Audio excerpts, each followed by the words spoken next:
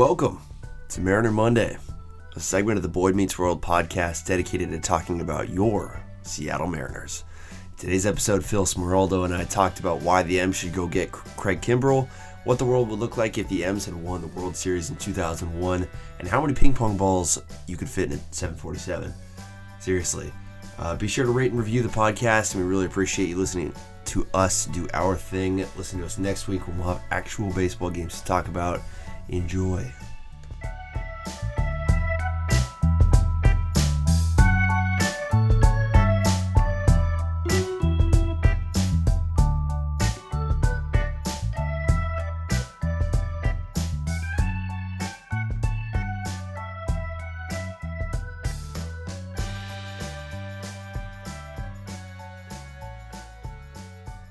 All right, part two here with Phil. We got a good chunk of our way into our conversation, and then I realized I hadn't hit the nice red button to record.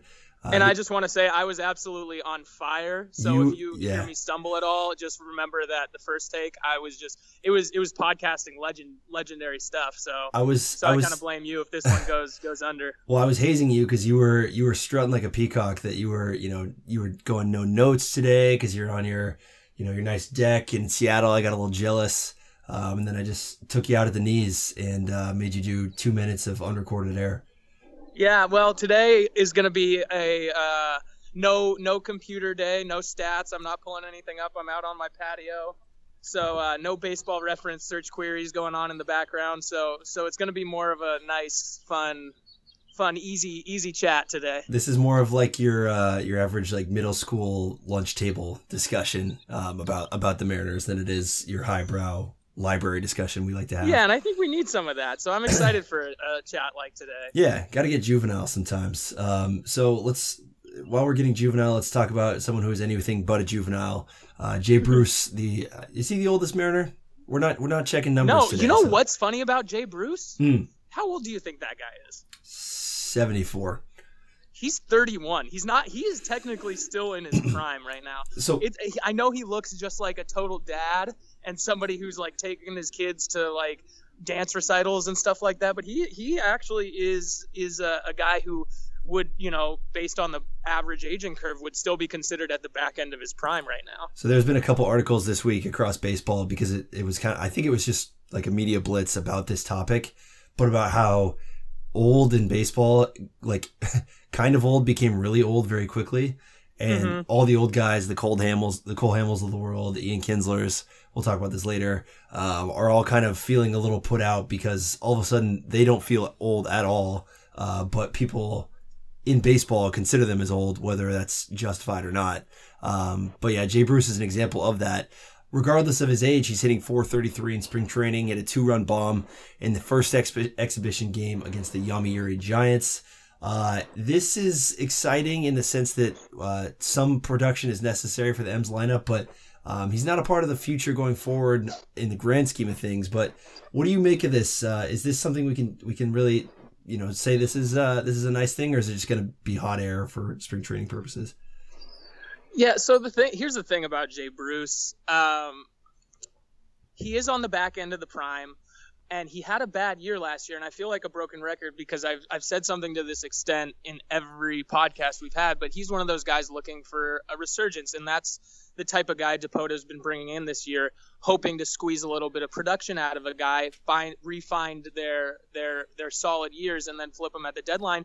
2017 was actually Jay Bruce's best year in the big leagues, and I know he feels like he's been around forever, and it's possibly because he has been. He was one of those guys who got up to the majors by the time he was 21 years old, so this will already be his 12th year in the bigs.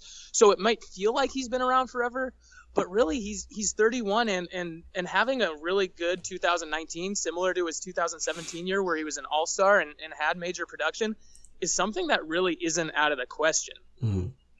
Yeah, and kind of what we were talking about last week with Seager, both of those gentlemen are 31, is that, yes, they are kind of the square peg in the round hole of this is a young wave with the M's, but it's twofold, right? You need kind of that veteran presence. You need some sort of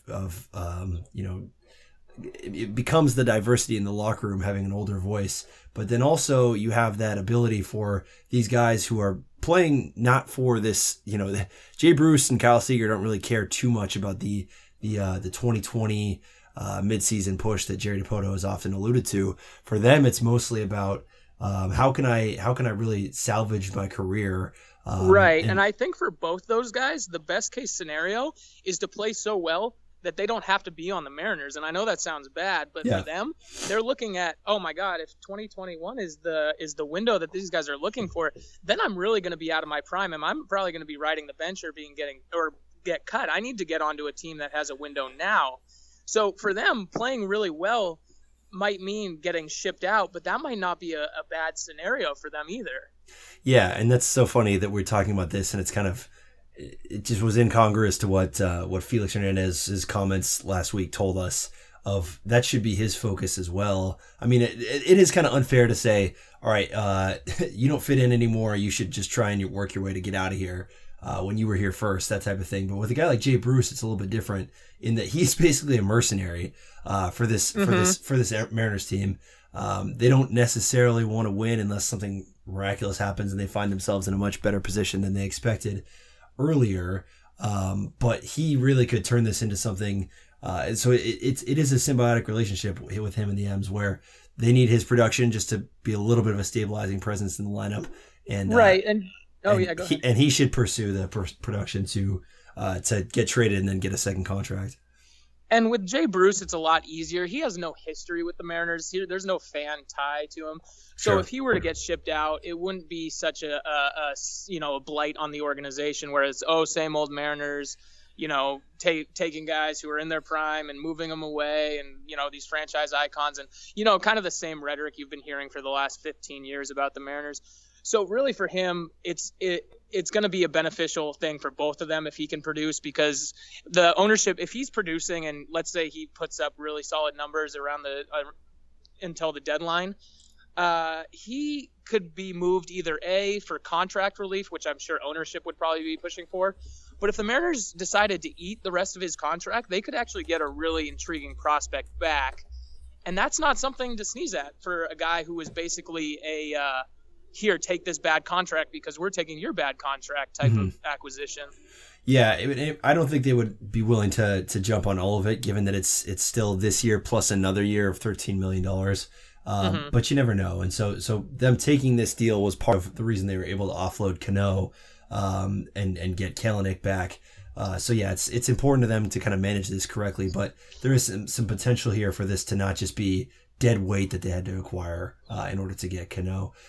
Speaking of guys to acquire them in their prime, or guys in their prime at least, you texted me about this direction the M should go that I will be honest, I have severe questions about. You said that the Mariners should go out and get the free agent closer Craig Kimbrel, who was a part of the Red Sox World Series team last year, but remains unsigned. I don't really have a lot of words for you on this one. I just kind of want to let you cook. Okay, so let me start off by asking you a question. If the Mariners were to sign Craig Kimbrel for 1 year, what do you estimate that they would have to pay him for 1 year? I'm guessing my guess would be around $22 million.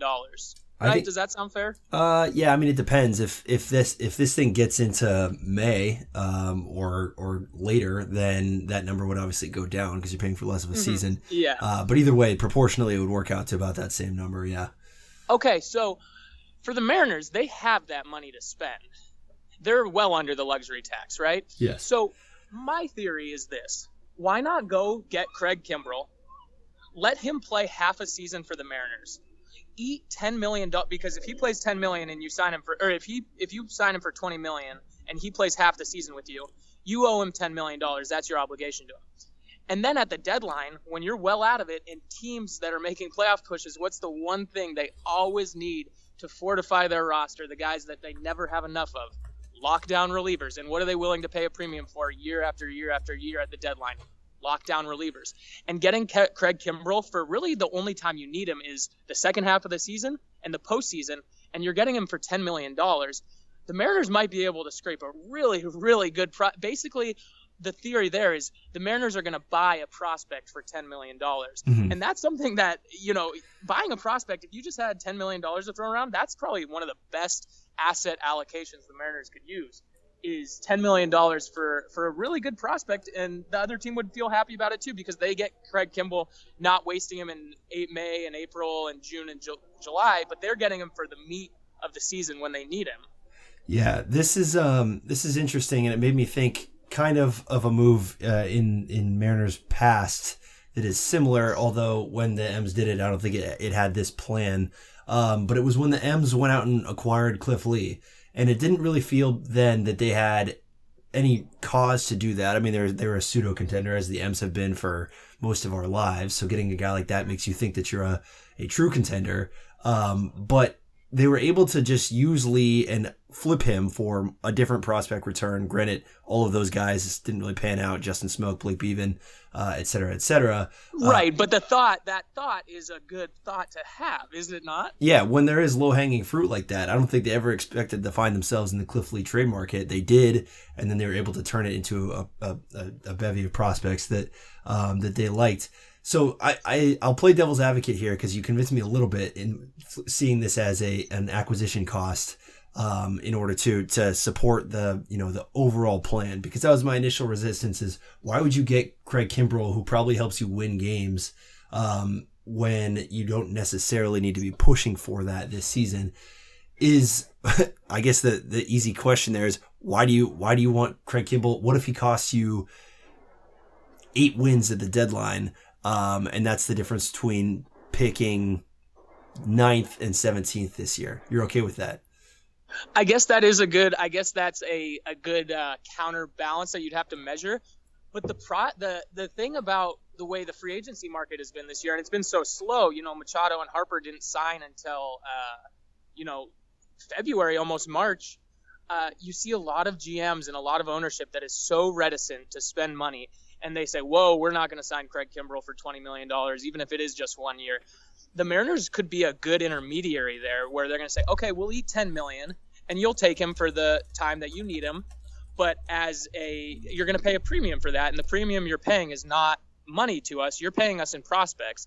And for a team like the Mariners, who is not a small market team and has money to spend and is in a cycle, or in a point in their cycle where they are rebuilding and actively looking for younger talent, paying $10 million or whatever the cost may be to acquire and I will almost guarantee you, if there's a team that's on the verge and they are low on bullpen depth, they're gonna give you a blue chip prospect for Craig Kimbrel. I just don't see the rationale as to why not to do it. Why hasn't any other team with more money to spend done this already, for the same reasons that the M's might? Or I would just say to help there their have bullpen? been teams that have done this. You look at the San Diego Padres, what they did last year, and I think 2 years ago, they went out and got a couple of guys. The name that comes off the top of my head is a guy named Brad Hand, who was really, really good for a couple seasons, and then they flipped him at deadline. The Padres have made a sort of a habit of doing something like this, where they know that bullpen is kind of just like, they look at it as raw materials. Let's go get good pieces into the bullpen and then just flip them at the deadline. And as a result, the Padres have maybe the best farm system and the best prospects, for future success in the last 10 years. Yeah, great reasons to do this for sure. But specifically with Kimbrel, there's 29 other teams that in theory could go out and get him, maybe even some sort of a discount because of how late this thing is gone. Why has no one else jumped at the opportunity? Because they're not as smart as me. No, I don't know. Probably because they're a lot smarter than me, and they see, I don't know.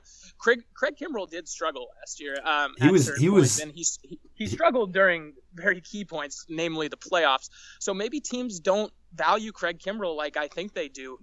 It's entirely possible that maybe I'm overstating the allure that somebody like Craig Kimbrel has to the teams in Major League Baseball. Yeah, he was a whip nightmare in the playoffs last year, especially in the World Series, and definitely was pitching on a fine line and really not lights out, and therefore kind of pitching on the margins and getting lucky a little bit. I think a lot of teams would see that and be a little hesitant, and so there's kind of those contending teams that like the Red Sox. I mean, they had him and they understand that his production is replicable at a cheaper price. And for the rest of those teams that this might make sense for, like the Orioles or the Marlins or any of those teams where this is an option, someone is going to do it, and it's going to tell you a lot about what a guy like Craig Kimbrel's worth is in 2019. Is he a true contending piece, or is he a prospect waiting to happen?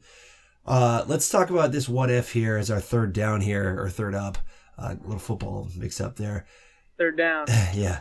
Hey, we're gonna get into a little football story later, so that was a little foreshadowing. Can't wait. By the way, I know a lot about football, so you guys are gonna really, really want to hear my expertise on this. By the way, the Ringer NFL show today did a recapables of the 2013 NFC Championship game, the Richard Sherman Crabtree game.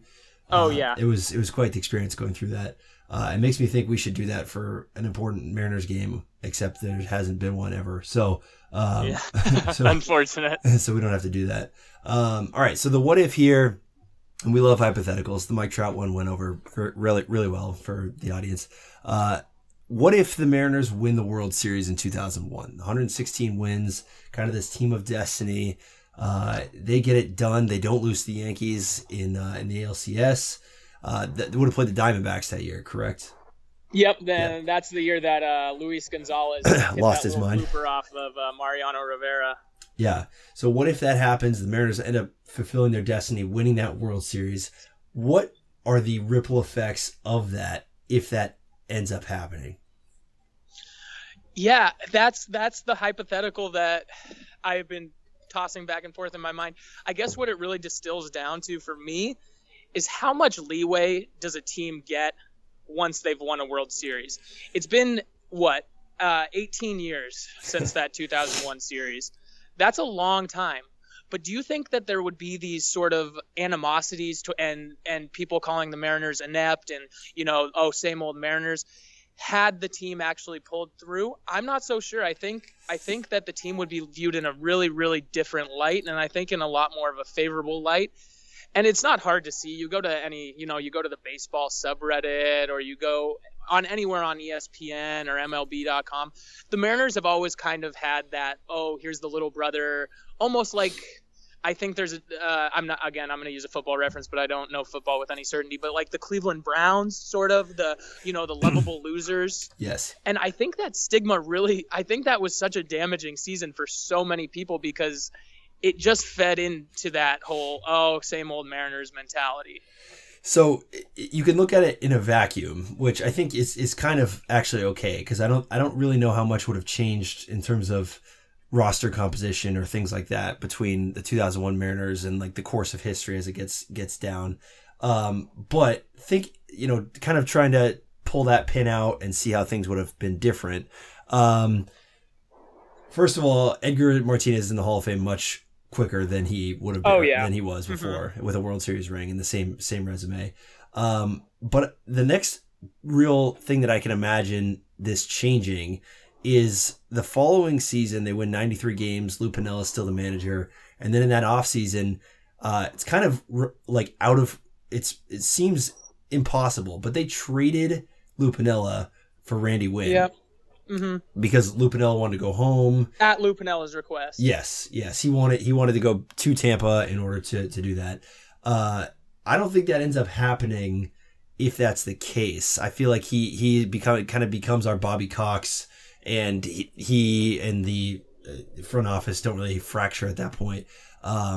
Whether that would have actually led to more wins is a different question, but that is the domino that I would see being most affected by this, is that the relationship with Lou Piniella stays as such, where he kind of has a lifetime pass in Seattle.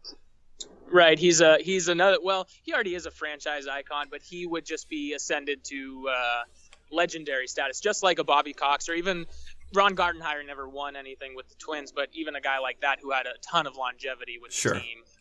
Sure. So yeah, Bob Melvin was the next manager after Piniella, and that led to another, I think, 2 90-win seasons, and then Melvin kind of had to turn, and then we're in the Mike Hargrove era, and then here we are. And then we go to the Eric Wedge, and then Lloyd McClendon, and then or maybe Don Wakamatsu was in there somewhere. Yeah.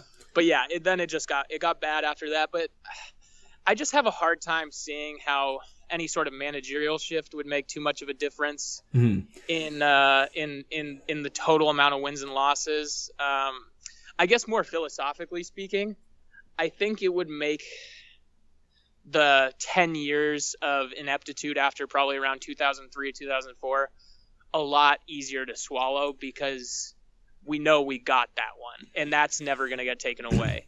It's one of those things, it's such a cliche, but as they say, the banners fly forever.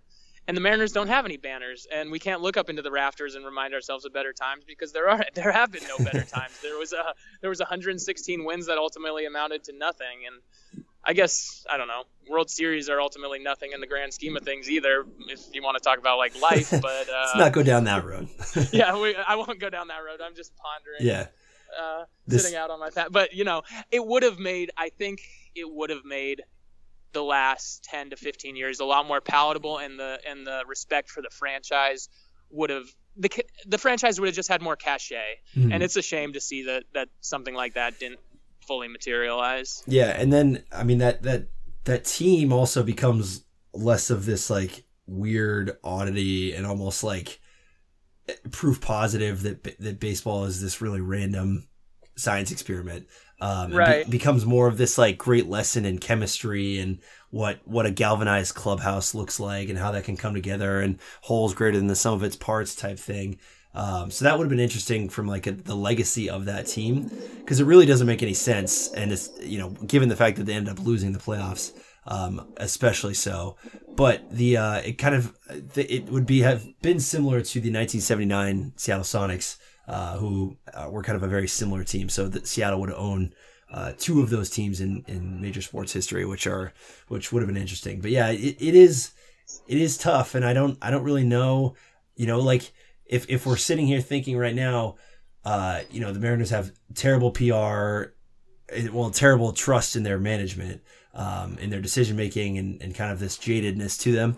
I think what would be better to fix that? Like, would you rather insert the 2001 World Series or take out, the Jesus Montero trade, or like draft Troy Tulowitzki instead of Jeff Clement? Like, I feel like a couple of those things are almost more damaging. Yeah, exactly. Because that's more, like you said, I think people can forgive the team for not winning the World Series, because baseball, once you get to 5 games, it's hard to hear, but it is a really random sport. Over the course of 5 games, you can't. Maybe over the course of a season, trends hold up and things generally stay true to form, but over a 5-game sample, the Orioles could beat the Red Sox. It's really just one of those things. So though that's not as hard, that's easier to just kind of let it go. But when they show the ineptitude of drafting Jeff Clement, or busting Dustin Ackley, whether that was their fault or just poor drafting, or just those marquee indicators of ineptitude, I think is what makes it. Yeah. Let's go one step back before the Ackley drafting, and that's the simple thing would be, don't sweep the A's. Don't sweep the A's and get Steven Strasburg, the generational talent. How about that? Right? Yeah. That was. But those are all inept. That's what you would. I think that is, you're right. That's something that frustrates Mariners fans more than not having won the World Series. So in a sense, maybe winning the World Series wouldn't have done too much if those same markings and trappings that they fell into over the last 15 years that put them in the position they're in now had held true. Yeah, unless winning the 01 World Series would have made them somehow not hire Bill Bavasi, I don't think that it would have done too much to make me feel any different about this team. And that's very possible that could have been. But yeah, that was kind of the most damaging part. It was the Bavasi era, because it led to the Zorenchik era, which was kind of this catch-up mentality rather than this building philosophy like we kind of see now. So yeah, it's been tough, but yeah, that is an interesting. And I want to just mention one more point. Off the top of your head, do you know who won the 2005 World Series? So 04 was the Red Sox. 2005. No. And I wouldn't have either if I hadn't just looked it up, but it was the Chicago White Sox. The point being, they beat the Astros. Yeah.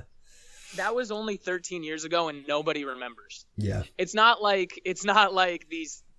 Even if you win the World Series, it can. I think the elation that you feel could be relatively short-lived. And the thing that makes baseball fans happier and more secure about their franchise is really how things are run on the day-to-day. Drafting Troy Tulowitzki instead of Jeff Clement, like you said, or not trading for Jesus Montero, stuff like that. Right.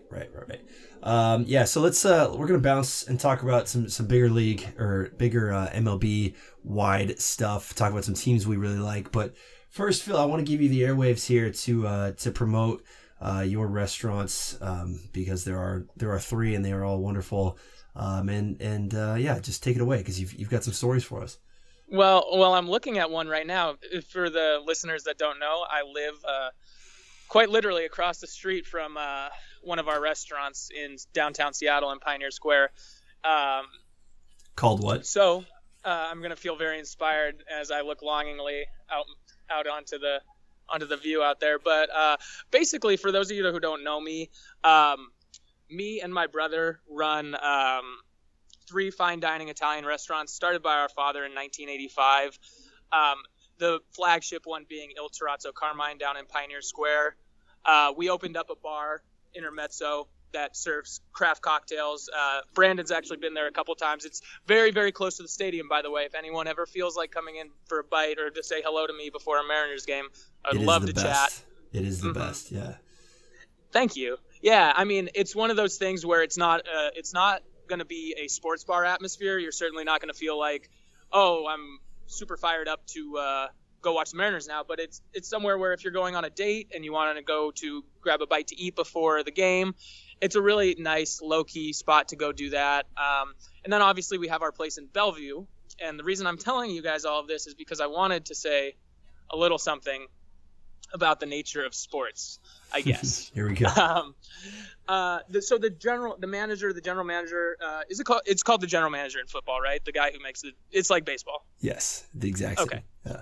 Okay, so his name is John Schneider, and he's been coming into our Bellevue restaurant quite frequently lately.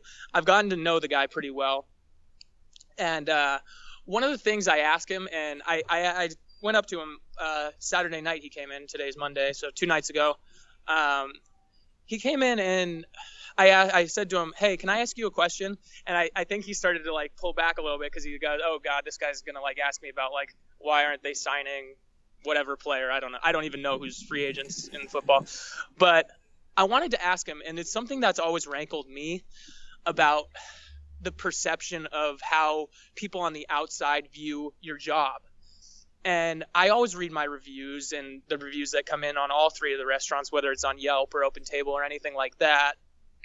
And I told him, like, this is something that really bothers me, and it really makes me sick to my stomach when someone kind of has a poor experience and they decide to put it all over the airwaves. And it really feels like an affront to my livelihood, and it feels like, just kind of a slap in the face to all the hard work that I do. And I asked him, like, I know this is something that you deal with probably a lot in the media, times a million, because you've got people on forums and blogs and sports writers all saying, oh, this guy did a crappy job here, whatever, he did this there. And I just asked him, like, how do you sort of compartmentalize all these negative feelings that people have towards you and still try and do the best job that you can for them, because ultimately that's your constituency. Just like the people who write crappy reviews about me are still my customers. And he had a really candid response, and it just made me think for a minute, like, maybe we shouldn't be so hard on these guys, because they work such insane hours, and they have so much more information than what we have as kind of a layman. And they're working with such talented people all the time that, and they're not doing anything in a fly-by-night nature, just like I'm not doing anything in a fly-by-night nature at my restaurant. So when you see, oh, well, they shouldn't be doing this with that menu item, or they shouldn't be doing that with that football player, there's a lot more that goes into it than I think what meets the superficial eye. And I just want to say, I guess from a fandom perspective, it's actually brought me kind of closer to like understanding the trials and tribulations of these general managers who have so much stress put on them on a day-to-day basis. And really, it's not easy, and criticism is so easy to do, and for these guys to come and do it, and I know they get compensated well, but for them to do it and put a smile on their face and be like Jerry Dipoto, who is constantly and almost overwhelmingly optimistic, it's something that's kind of laudatory and something I feel really proud of them for doing. So that's just my little aside for the day. That was fantastic for a lot of reasons, because first of all, you got a nice little point there about the prestige of your restaurants and the quality of them, that the general manager of the Seattle Seahawks would want to come in. So well done. Nice backhanded there. Thank you. But then also just a great job of explaining, what we do here, and that all of this has to be taken with a grain of salt. You and I know jack shit about anything. However, it is because we are fans and because we care that we do this, and we take an hour out of our weeks to talk about this. And I don't want to get the message mixed. I think we should always strive to be critical and do our best to really delve deeper and try and understand why they're doing things, and if they're doing things correct. Because I don't truly believe that, this guy just knows best, we should just let him do his thing. I think we should always be looking at each other, but I mean, maybe a little more compassion and understanding would go and serve a long way. Yeah, definitely. So understanding these dudes as humans who make decisions, and a collection of humans that have to come together and produce. And with football, it's so tough because his results are crystallized over 16 3-hour events. And that's right. Talk about a small sample size. Right. Exactly. That's what people know, and that's what people base their opinion off of. Whereas it's one Yelp review is one of, thousands that were under your purview in a given week or something like that. So, it is interesting how just kind of different those jobs are, but at the end of the day, it's a human doing a job to their best ability. So, good context there, but also make sure that you stop by any of the restaurants. I still need to check the two actual full service ones off my bucket list. But Intermezzo is fabulous. And, I would highly recommend anyone walking down to Safeco stop by there. I know you got the Triangle Tavern across the way from you there, but it doesn't. I would say the Triangle Tavern is slightly more upscale than us. Do both. Get a nice upscale drink, and then get a little rowdy down there. But I went to another aside. I went to Triangle Tavern one time, and I'm not trying to cast bag them here, but really, you did find a rat in your French fries. Well, I drank a beer, and man, the taste of bleach in that beer was so strong. I appreciate them for sterilizing their cups so strongly, but maybe dial the bleach back just a touch. Yeah, and that's always been Intermezzo's secret, is that you don't sterilize anything at the restaurant. Give it a little bit of flavor, like a what are those things called? Cast iron skillets. Yeah, it's like all those old cheeses that get aged, like just absorb all the bacteria in the room. That's how you do it. All right, let's talk about how some other teams are doing it around the league. We're going to give you a couple teams to watch. We're not going to go too deep into this, but we do want to show you just. This is all as a selfish thing to show you that we do care about other teams, and that we know a little bit about other stuff too. Your team was an interesting one, and it's when you first raised it, I was a little skeptical, but I really like this one. You picked the who?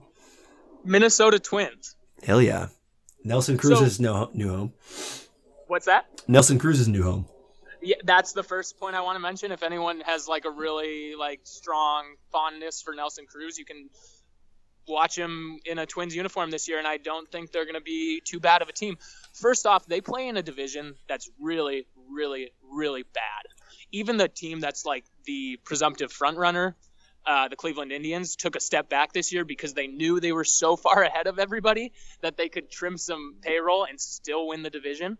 So that's what kind of division they're working with. If the Mariners had been in that division last year, they would have won it going away. And I don't think I'm being hyperbolic when I say that. But the Twins have made some interesting moves this year, and I think they're actually seeing a window of opportunity. They have a guy named Willians Astudillo. I'm so glad you talked about him. Yeah, I really want everyone to look this guy up. He looks like Grimace. Oh yeah, he's totally got just like a Bartolo Colon body working, but he's a really amazing player, and he's amazing for a couple reasons. Obviously, one, he produces, and in producing in that body is an exceptional feat in its own right. But in the era of the three true outcomes, you either strike out, you either walk, or you either hit a home run, This guy does none of those three things. He doesn't hit home runs, he doesn't walk, and he doesn't strike out. And his batting profile is just so intriguing. He always puts the ball in play. He's always on the base pass. He just has a really exciting nature about his game. So that's a guy that I want everyone to watch if they care at all, even 1 iota about the Minnesota Twins. I think that's a guy that's going to be really fun to watch. Astudillo is 5'9", 225 pounds. Which is just he's a portly boy. Yes, yeah, he's a fire hydrant of a man. He's beautiful. The other guy that's been a kind of synonymous with twinsdom is Byron Buxton, who was a first round draft pick, I think in 2015 or 16, who has not quite panned out, but is absolutely destroying spring training right now. All like his batting average in the 400s and just raking. So you know what I think about Byron Buxton? I want this guy to succeed because in a way I feel like him and JP Crawford are two of the same Interesting. kind. Right. You know, they're guys who have been top 5 prospects basically their whole life. Everybody's been saying these guys are going to be major league all-stars, no doubt about it. And they've both come up to the majors and they've both struggled mightily. Buxton has been helped because no matter where he plays, he's an amazing defender, but he can't hit the ball. And this spring, you've started to see him come around on that. And I just like those kinds of stories because it shows that, you know, we're so impatient as baseball fans. 2 years of struggling for this guy. He's only 23 years old. It's not like his career's over. And for him to maybe just be a little bit more of a late bloomer would be a really nice story. And I think something that JP Crawford could kind of follow in that mold as well. Yeah, Buxton is exciting and has been in the absence of a bat. So adding just a little bit of pop to him would make him one of the more interesting players in the game, which is great for Minnesota because that's not necessarily appointment viewing or a market that's going to get a lot of attention on its own. But yeah, so that's a good call. They you know, it's a smart on them to understand their opportunity in the AL Central. Kind of similarly to how the Mariners understand they don't have much of an opportunity right now, and are punting a little bit down the road. So just kind of the antithesis of what the M's are doing. But I'm going to talk about the NL Central this is a great division. My most interesting part of baseball. I'm such a good decision maker that instead of picking one team, I picked 5. So I found this. I mean, I kind of stumbled into Pacoda, which is for people in baseball who are much smarter than me, a kind of generator for outcomes in a season. And so it kind of amalgamates all these most likely outcomes for records. And that you just did the getting smarter for this week. We don't even need to do the get smarter. You just did it. Yeah. Well, no, seriously, that's perfect. That's a great one to use. Because I use the word amalgamates. That's But Pacoda, I mean, you can see that MLB teams are using Pacoda now. The Cubs took it as a slight. They hung it on their board in spring training. Did you see that? They were projected to be 80 and 82 and 4th place in the division, according to Pacoda, and Joe Madden slapped that on the clubhouse door, so every player had to go see it. There's so in the Cubs locker room, they have Pacoda hung on a door, and it makes them angry. In the Tampa Bay Rays locker room, they have Dipoto hung up on it on a door, and it makes them angry. But anyways, so the Pacoda division projections had the NL Central as having the smallest range from 1st place to 5th place in terms of win projections.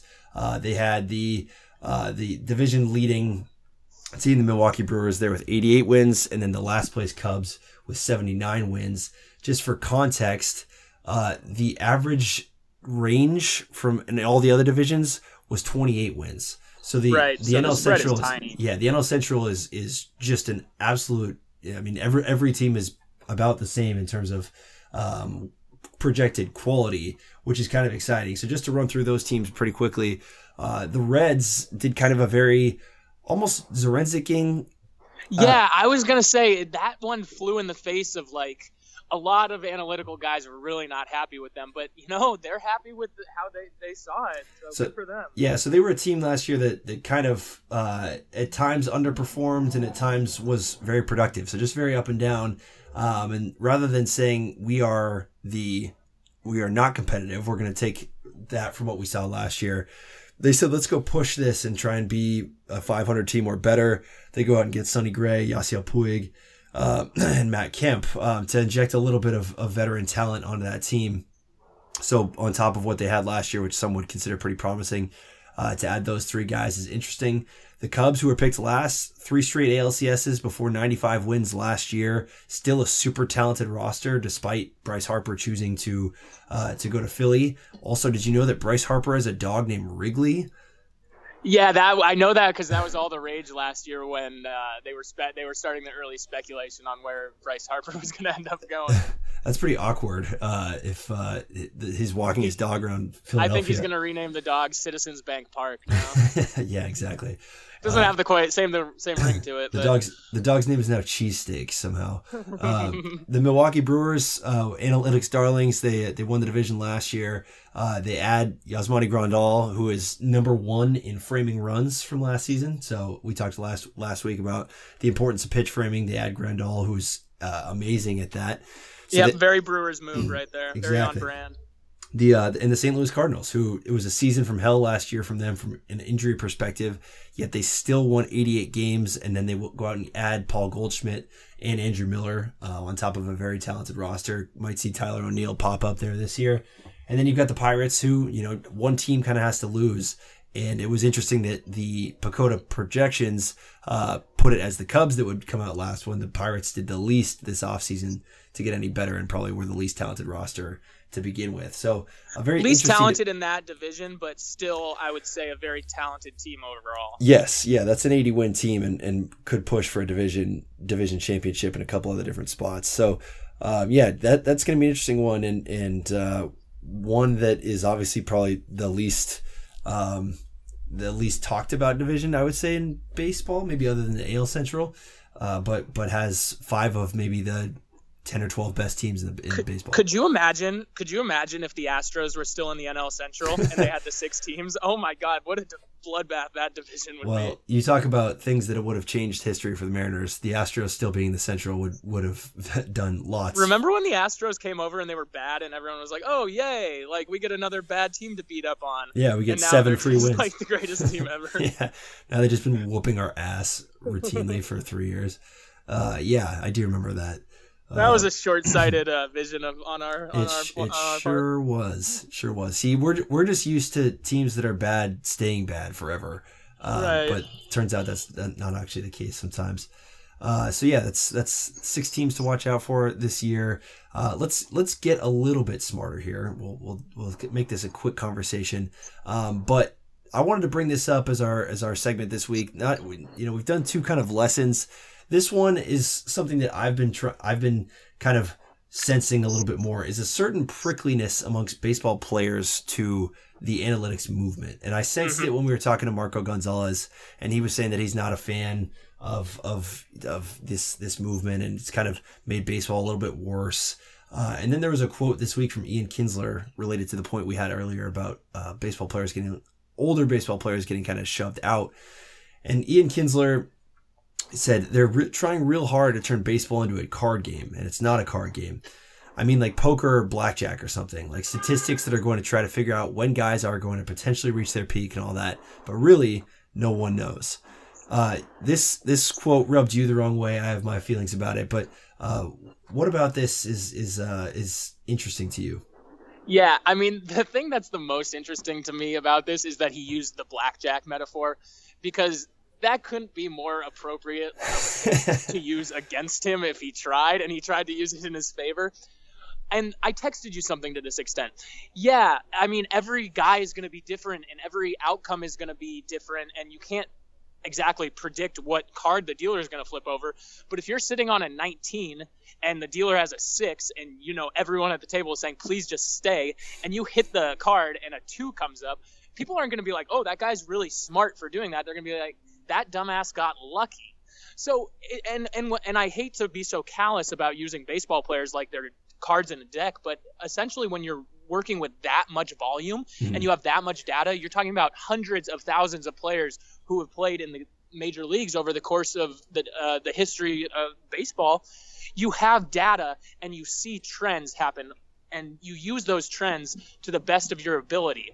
And so him to use the card metaphor where, you have a lot of data on which cards to hit on, which cards to stay on, it's very similar in baseball. You have data, and of course some guys are going to prove to be the exception to the rule, but you don't make your money as a GM betting on the exceptions. You make your money finding patterns and using and capitalizing on those patterns when nobody else is. Yeah, he was right twice. He was right about the blackjack part of it in the sense that you're using information that you do have to inform decisions about a black box, about what's going to happen after that. But then he was right again when he said, but really no one knows. That part of it is so central to this. Ian Kinsler's absolutely right that it's not fair from an individual perspective to apply this like baseline logic about old players are not valuable. However, because you don't know, you really don't know how age is going to affect certain players. You have to use that data that is out there to inform that decision. So, right. I completely get where he's coming from. It affects his livelihood. It affects the guys that he grew up playing with. But this cold callousness of sports is not unique to baseball. It just might be the most unkind in baseball. Right. And he's on an individual basis, he's right. No, very, very rarely are you going to get a guy exactly right. You're going to say, this guy's going to start declining at 36, and boom, he starts declining at 36. But over the course of like a law of averages, you might say, this guy's going to decline at 37 and he declines at 35, or this guy's going to decline at 35 and he declines at 37. You're going to be right in the ballpark. It's like that thought experiment where they ask 100 random people to estimate how many ping pong balls can fit in a Boeing 747. And a lot of people are a little bit over and a lot of people are a little bit under, but on the whole, they make a pretty accurate assessment. And that's what GMs are trying to do, is just on the whole make an accurate assessment and I think what he thinks is, they're just talking about me. No, they're not. They're talking about every player and trying to do right by an organization that flips through hundreds of players in the matter of years. Yeah, sorry, I'm just drawing a airplane and putting ping pong balls in it right now. No, but yeah, you're absolutely right, and I think we're kind of in lockstep about this, so we won't go on for too much more. Yeah. But it was interesting seeing this pop up and having it kind of reverberate based off of what I heard from Marco Gonzalez, who is feeling it for a different reason than Kinsler is. Kinsler's talking about age. Marco's probably coming at it from more of a coaching and a philosophical approach to how pitching works. And actually, now that I think about it, his response to it was about the usage of starting pitchers and how they're getting used less. And pitching but let less me ask you a question. Mm-hmm. Why wouldn't these guys, maybe I just have a different mentality, but why wouldn't these guys want all the access to all the information that could potentially make them better? I just don't understand that line of thinking of having to do things the old way. You can still do things the old way, but why wouldn't you at least want to see what's going on with like things that could potentially help you or elongate your career or add longevity or add an extra mile per hour to your fastball? Can I ask you a question? Yes. If you and CJ were approached by a restaurant consultant who came in there and told you that the way that you have been doing this and the way you've seen certain things done in your restaurant for your entire lives that you've deemed relatively successful was actually not efficient and costing you somehow, would you take a little bit of offense to that? Yeah, I mean, that's a fair point. Yeah, that's definitely a fair point. So that's, you could have easily said, no, I would embrace that. But that bristle to you're doing something that is not the most optimized thing when you believe it is tough, whether you're in a pitcher or anybody else. But yeah, that's just kind of the way this thing works, and it'll take a while, but baseball is just going to look different in a few years, and it already does. But yeah, this constant war between players and the decision makers is interesting to monitor. Let's step back for just a second here. We don't have too much time, but can you just set us right on what we have here with Julio Rodriguez? Because it is both exciting and mysterious at the same time to have a guy who hasn't played in the minor leagues yet, but offers as much promise at the age he is. So where is Julio Rodriguez now? What type of player is he looking like? Where will he end up? Where will he start this year in the minor leagues? And then what's kind of his timeline to eventually show up in a Mariners uniform? So, I mean, if anyone's watched any sort of spring training this year, one of the big storylines has been Julio Rodriguez and his ability to hit major league pitching. He's gotten a couple hits off of major league pitching at 18 years old, which is unbelievably incredible. It's a fantastic achievement, but by no means does that mean, next year he's going to go be in the MLB. It's not going to happen. I'm barring some absolutely unforeseen circumstance where he OPS is over 1,000 every step of the way. Then maybe I could see it, but these guys are going to hit. Or like he wakes up with Mike Trout's ability somehow. Exactly. I mean, that's entirely possible. If he wakes up with my abilities, then he might be in trouble. Yeah. But he's going to probably start the season at low A, and he's going to have to come over. And, it's not just the thing. This goes right back to the whole these are human beings argument or conversation we were having. He's not just going to have to adjust to new baseball. He's going to have to adjust to a new lifestyle. He's going to have to learn English. He's going to have to understand how things work in a lifestyle that he's never been accustomed to. And that's not an insignificant hurdle. I know we always like to think just about the baseball, but he has to adjust to life as an American now, or not an American, but in America, I guess I should say. And, it's going to be hard, but if anyone could do it, he seems like he's the type of guy who's going to do it. He's going to move. They're going to try and move him quickly from everything I've seen from Andy McKay. They're going to move him, start him in low A, but potentially by the end of the year, if everything goes right, he might get a call up to double A at the end of the season. So by the time 2020 starts, he should start the season in double A, maybe make a push for triple A, and then 2021 he should be competing for a roster spot. And that's a really aggressive timeline, but that's a timeline that I think they think is realistic. I think a more realistic timeline myself is probably 2022, 3 years from now, and he'll be a 21-year-old, which is more a mature body, a mature person, a mature mind, and more able to handle the rigor of being an everyday baseball player. So maybe a September call-up in 2021. Yeah, exactly. A September call-up in 2021 I think would be a really good trajectory for him. Yeah, that sounds about right. And that's similar to Jared Kelenic, obviously different in that Kelenic has less adjusting to do in terms of baseball culture in America than Julio Rodriguez does. But guys who, I mean, the story has been written about their kind of brotherhood at this point. They both probably understand that they are the future cornerstones of this team and have really taken to each other. So that's a cool thing and something to keep an eye on. It could be a fun little buddy comedy, circa like Boban and Tobias Harris in a few years. I would love to see it. So yeah, keep that in mind. But let's move on to our Ex-Mariner of the week. Do you have any ones off the top of your head for this one? I'm gonna have to think about this one for a second. So I the other night went on last night went on a big binge, googling ex-Mariners, just so I went through Gil Mesh, Carlos Guillen, Rich Amaral. I went nuts. Like it just picked 10 random ones. I found one that I was pretty interested on, and this will be my announcement that next week I will have 2 truths and a lie for Ex-Mariners of the week, what they're up to. Oh, okay. Like the 2 of these guys were on the Mariners and one of them wasn't, type of thing? No.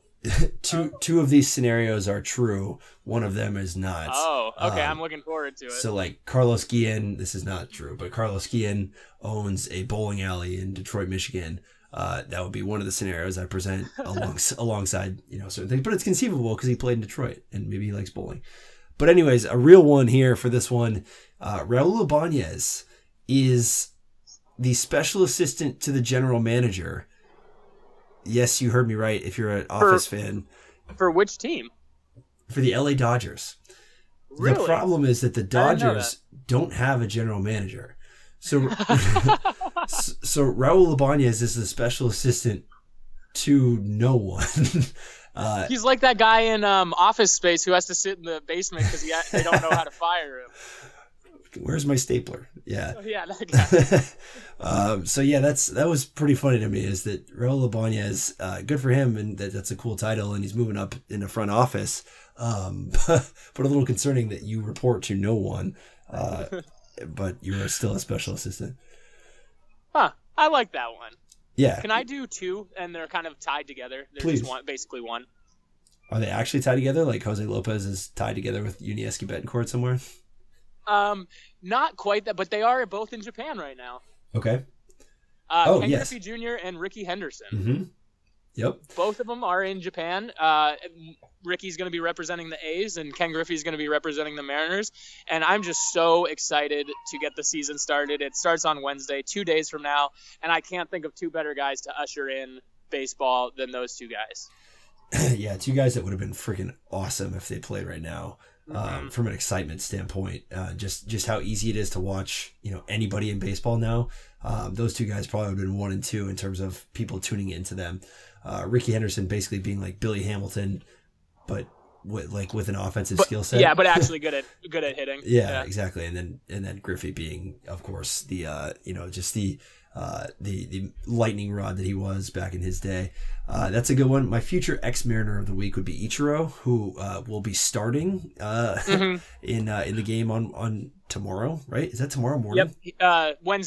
Wednesday morning. Okay. Yeah. Wednesday morning. Well, yeah, I guess, I don't know. What would you consider it, tomorrow night or Wednesday morning? I don't know. I have no idea. It's happening shortly. I'll wake up at some point and the M's will have played a game in Japan. But yeah, so Ichiro will be starting. He had a nice little moment today where he caught a ball in right field and the runner did not advance from second to third because he was so afraid of Ichiro's arm, which made it. Yeah, Ichiro still has a little bit of a gun. I mean, he can still throw it, not like he used to, but still, he's not. It's average. Yeah, and it was a paying homage. He should have tested it though. I think we could have gone for a little dramatics. The guy goes for it and then gets called out. Yeah, that would have been nice. Yeah, but instead we just got that nice little homage. Let's do a little trivia. How about it? You ready? All right, let's do it. I'm ready. Ichiro Suzuki was the 2001 AL MVP, which is kind of nuts, with 69 RBIs in his first season as a professional baseball player. A nice number of RBIs. Since 1951, only one other position player who won an MVP in the AL had less RBI in a season. Who? Then Ichiro? Yeah. Okay. I'm going to have to think about this. Since what year? 1951. Okay. Can you give me a decade to work with here? Yeah, he played in the 90s and 2000s. 90s and 2000s. Okay, so it's got to be like a speed guy. Sure does. Yeah.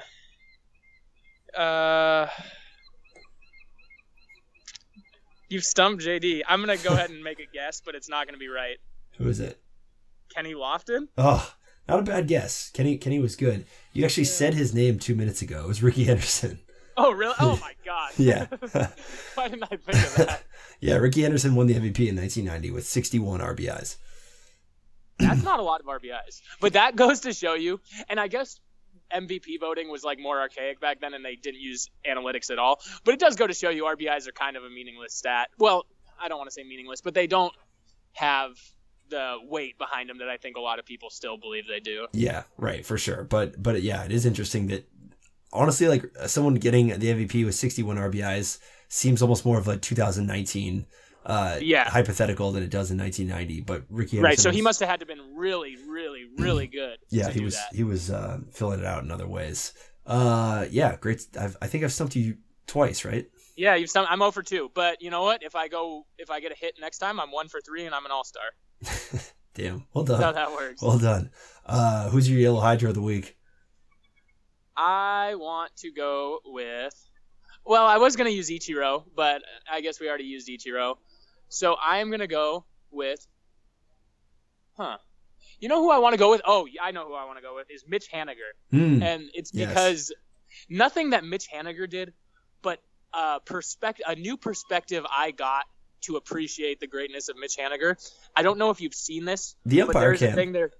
The umpire cam, the thing they're doing in Japan. Why don't they do this in the MLB? Are you kidding me? That is the coolest innovation I've seen in baseball in so many years. It's amazing, and I just can't wait for the umpire cam where like there's a horrible call on balls and strikes, and they see that the umpire's camera was just facing like straight up or something. Like he just wasn't even looking at it. But isn't that such a cool innovation? Oh, it's awesome. It's awesome. And it's also like kind of an accountability measure for the umpire, I guess. But, right. But yeah, the umpire cam was going to be my Yellow Hydro of the week. But you picked Haniger because he hit 2 dingers while the camera was on him. Right. So that was pretty cool. I've got a couple. There's the ironic one, which is Omar Narvaez, who was not the true Yellow Hydro of the week, but just a funny little tidbit I saw in a Ryan Divish story that they were worried that Yusei Kikuchi had an injury. But oh yeah, do you see this? I read this, but yeah, go ahead. Yeah, it was like this nice little thing that was a little troubling for what we were talking about with Narvaez last week. They said he no injury for Kikuchi. He simply couldn't see Omar Narvaez's signs and wound up gesticulating in a manner that drew the attention of the training staff. So yeah, because honestly, it's so hard for them because it's not like either of them speak great English, and I know Narvaez doesn't speak Japanese, and I know Kikuchi doesn't speak Spanish. So what language are they talking in when they have to figure these things out? That's very true. They need 2 different translators in there. It's like a UN meeting every time that they're at the mound. They should invest in some of those like little headwear things, where it translates automatically like they use in the UN. Yeah, that's very true. And then so I had the umpire cam was my real one, or Domingo Santana, who ended up with a fantastic spring. I hope it translates. I really like his game. And then my official one goes to Wade LeBlanc. You're not on Instagram, but he took over the Mariners Instagram account and was absolutely hilarious throughout the game yesterday. There was one part where he just, I don't know, it must be because Wade LeBlanc used to pitch in Japan. So he knows a little Japanese. So he said something to Ichiro from down the dugout. And it just caused Ichiro to say this ridiculous thing out of nowhere and just scream it. Wade LeBlanc's kind of like a superstar over there. I saw a video of him at the airport, and people were not as interested in him as Ichiro and Kikuchi, but he had quite a few fans there as well.